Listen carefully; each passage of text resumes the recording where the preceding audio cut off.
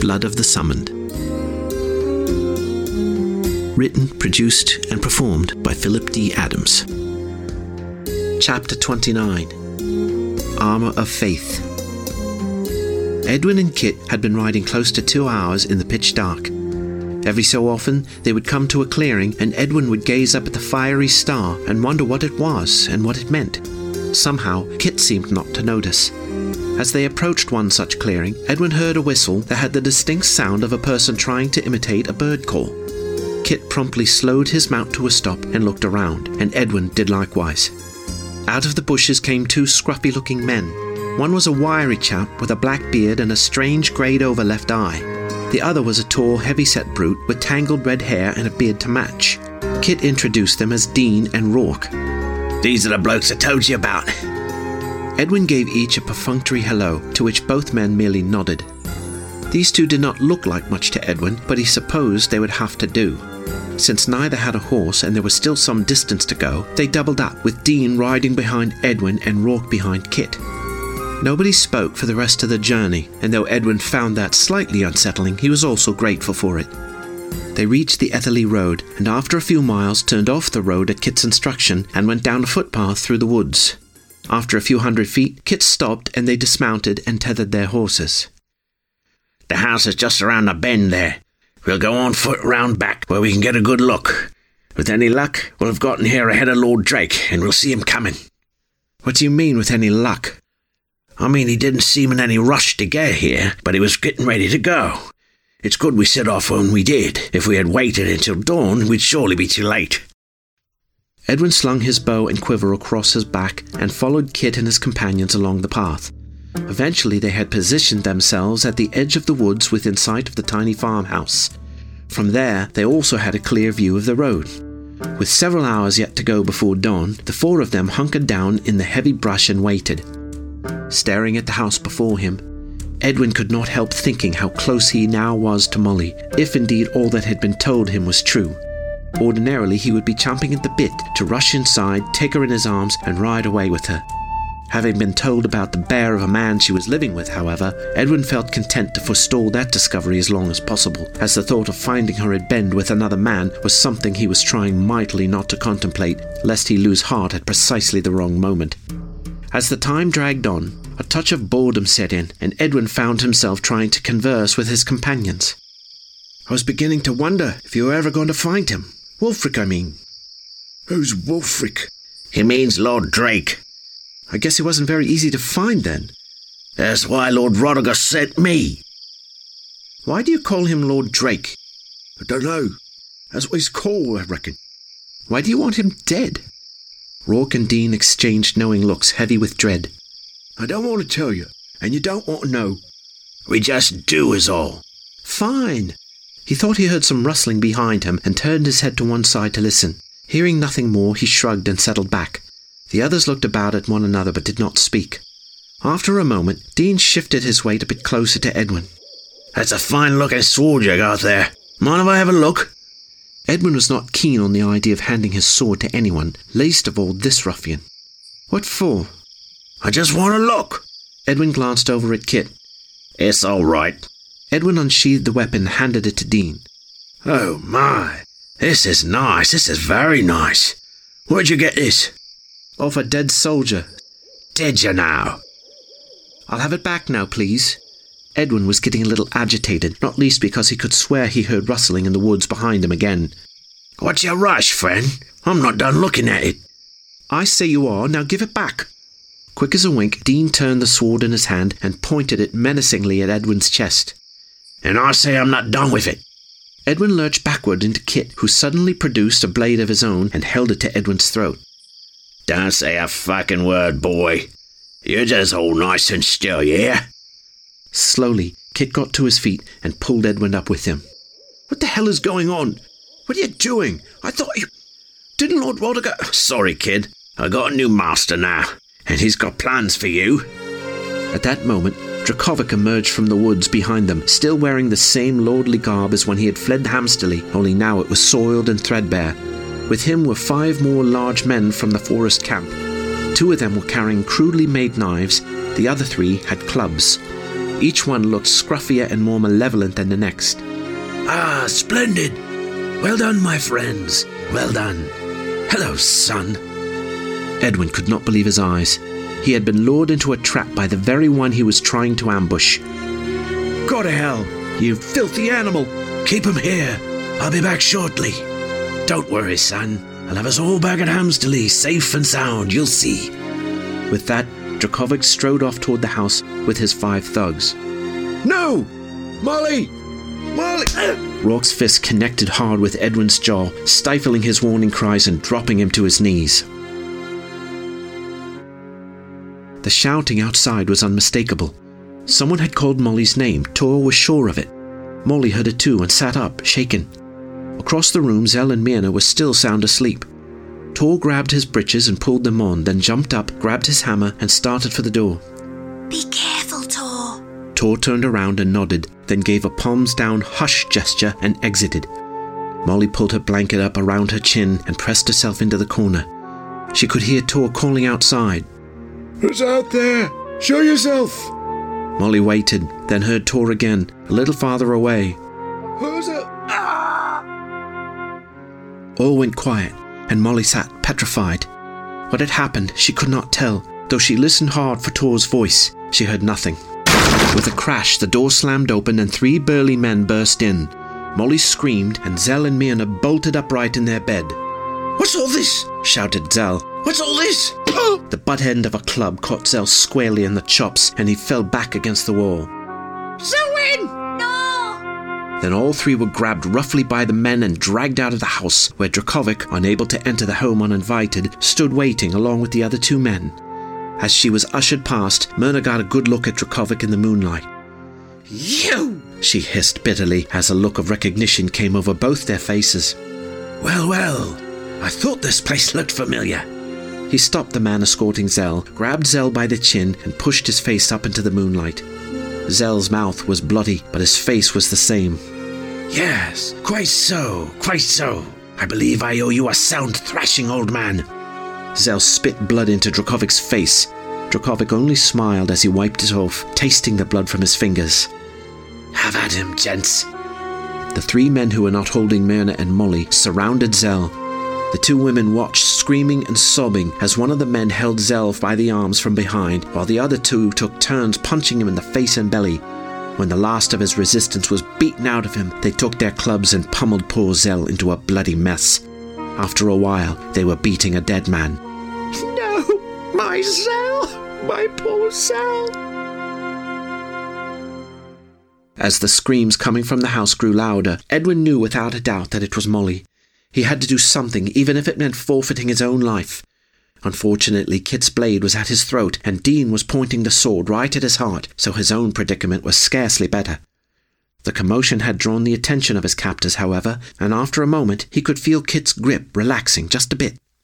In a single fluid motion, Edwin raised his arms over his head, let his body go limp, and slid straight down through Kit's arms to his feet without getting cut. Then, completing the move he'd learned from Yoon, Edwin rolled backward and kicked his foot up hard behind him. He caught Kit right in the face and sent him sprawling to the ground before either of the 2 men could react. Then, quick as a fox, Edwin rolled sideways through the brambles and into a gully, where he was momentarily lost from sight. All right, you little bugger, Dean spat as he brandished the sword and stomped through the bramble where Edwin had disappeared. Let's put an end to this right quick. Don't kill him, Kit shouted, spitting blood. Lord Drake wants him alive. He'll live. I wish he hadn't, though, you hear me, boy? Drakovic's men didn't waste much time on Myrna. A brutal slash to the throat and it was over. Now, Molly was alone, wearing naught but a thin nightgown, held fast by a putrid-smelling wood rat nearly the size of Tor, with Dracovic standing dead in front of her. All she could do was sob. Once again, it's just you and me, my sweet. Dracovic leered as he approached. Nowhere for you to run. No Norse gods jumping out of the woods to save you this time. Just you and me, and these fine blokes. Dracovic pressed himself against Molly's petite frame and grabbed her head in both hands as she trembled and wept. I should have done this from the first. He stared into Molly's eyes, holding her so she could not look away, and locked his eyes down on hers. The face of the man she once knew as Master Wulfric grew in Molly's sight until his eyes were all that she could see. Molly let out a deep, guttural groan of despair as she felt herself falling into his eyes, and all went black. But then Molly suddenly felt strangely aware of a presence before her. It started as a tiny speck of light, then grew into a glowing ball. Her fear fell away like chains abruptly unlocked. She longed to rush toward the glow, to leave the bitter darkness of the world behind her, but she didn't need to, as the ball seemed to grow all around her, bathing her in light and beauty. She felt warm tears of joy gush from her eyes, then sensed the touch of a tender hand wiping them dry. In her ears, she heard a voice that was both as soft as a baby's coo and as loud as thunder. It was the most beautiful voice she had ever heard, the voice of her Lord and Saviour. "Well done, good and faithful servant. Your sins are forgiven. Go now." When she looked again, she saw the face of Wulfric, now contorted in agony. A grunt, nay, a squeal, seemed to be trapped in his throat, trying in vain to force its way past his teeth, but he was rendered mute. In his eyes, Molly saw only terror and torment. He was trying to look away, but was unable. He seemed to be pleading with her to release him, but she would not. She understood the power she now held over Dracovic, and she intended to use it. You will not harm me, Molly declared, prompting one of the other men to take a cautious step closer. Molly ignored him. You will not harm me, and you will not plague this land ever again. Drakovic's whole body tensed and trembled. His face twisted and reddened. His teeth clenched until it seemed his head would explode. And still, no sound escaped his lips. She felt the man behind her release his grip, but she did not waver. Get out, you devil! Get out now! In the name of the Lord God, I command you. Leave this place and never come back. Go! With that, Dracovic immediately fell to his knees and let loose a blood-chilling howl. Scrambling to his feet, Dracovic turned in the opposite direction and fled until he was well out of sight, screaming holy terror the whole way.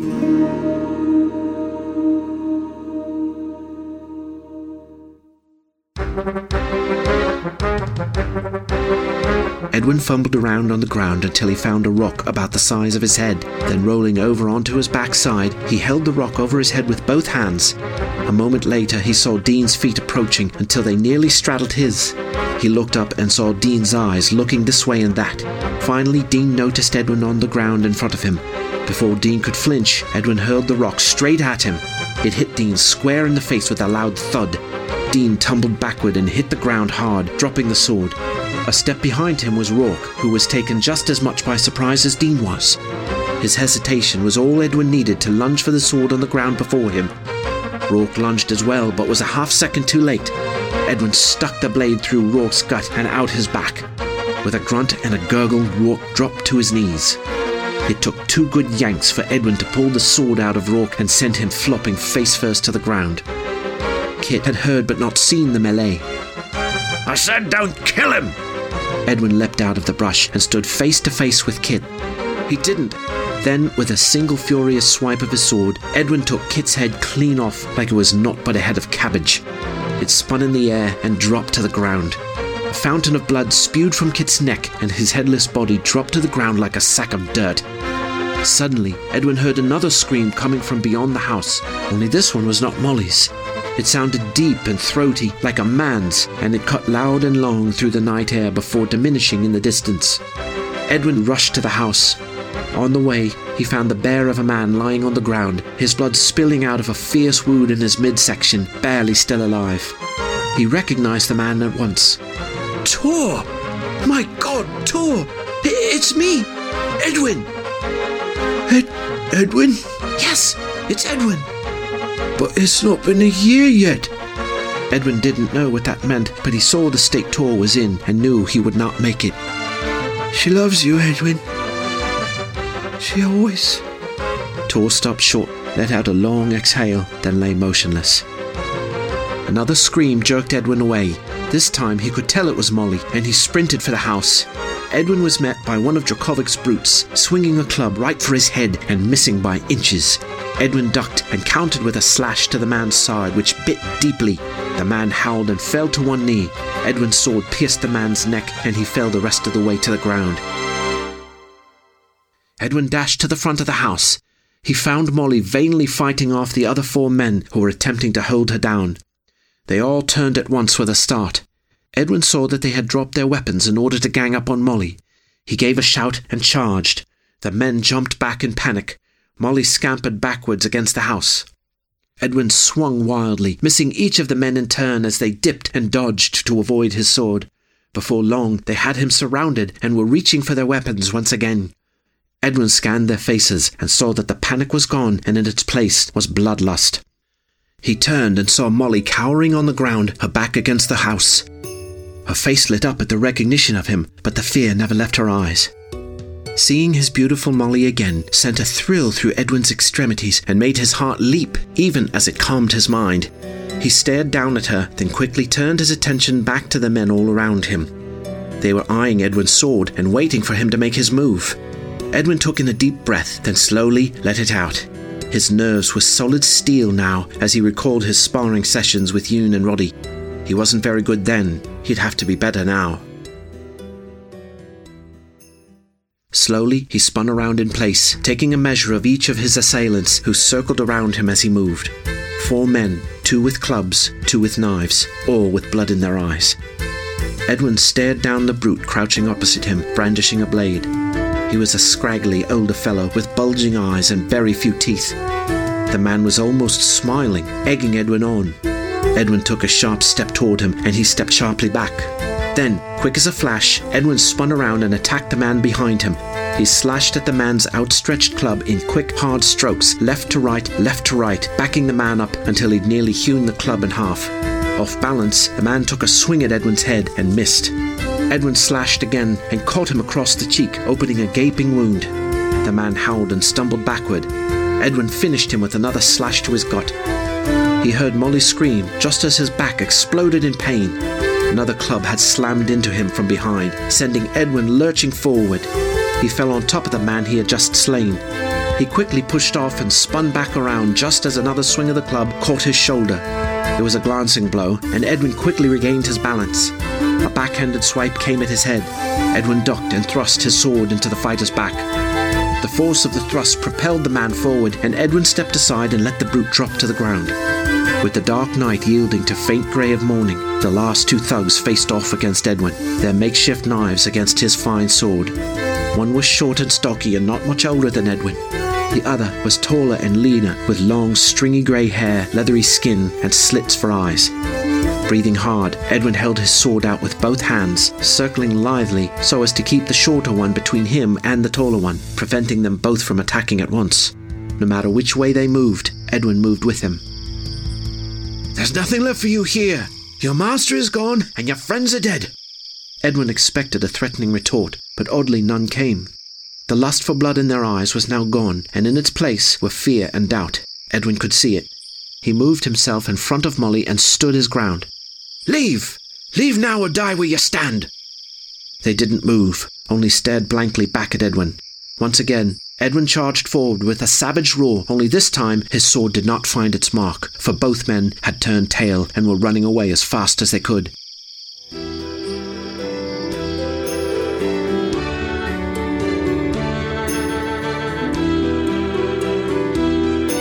Edwin gave chase until he reached the road, then he stopped and watched them flee down the road and out of sight. Still brandishing his weapon, Edwin walked slowly back toward the house, turning in all directions to make sure there were no others to threaten him. Seeing none, he lowered his sword and turned toward the house where he saw Molly had gotten to her feet.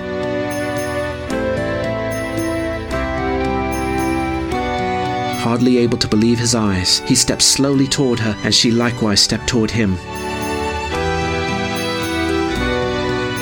He broke into a run about halfway there, tossed his sword at her feet, and scooped her up, lifting her high off the ground and whirling her around joyfully in his arms. Oh, Edwin! I knew you'd come back for me. I knew you'd come. I never gave up on you, Molly. Never!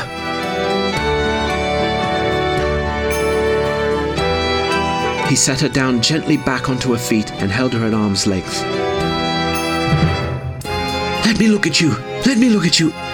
Oh, Molly, you're so beautiful. The most beautiful thing I've ever seen. He pulled her into him once again, and they lost themselves in a long, deep, passionate kiss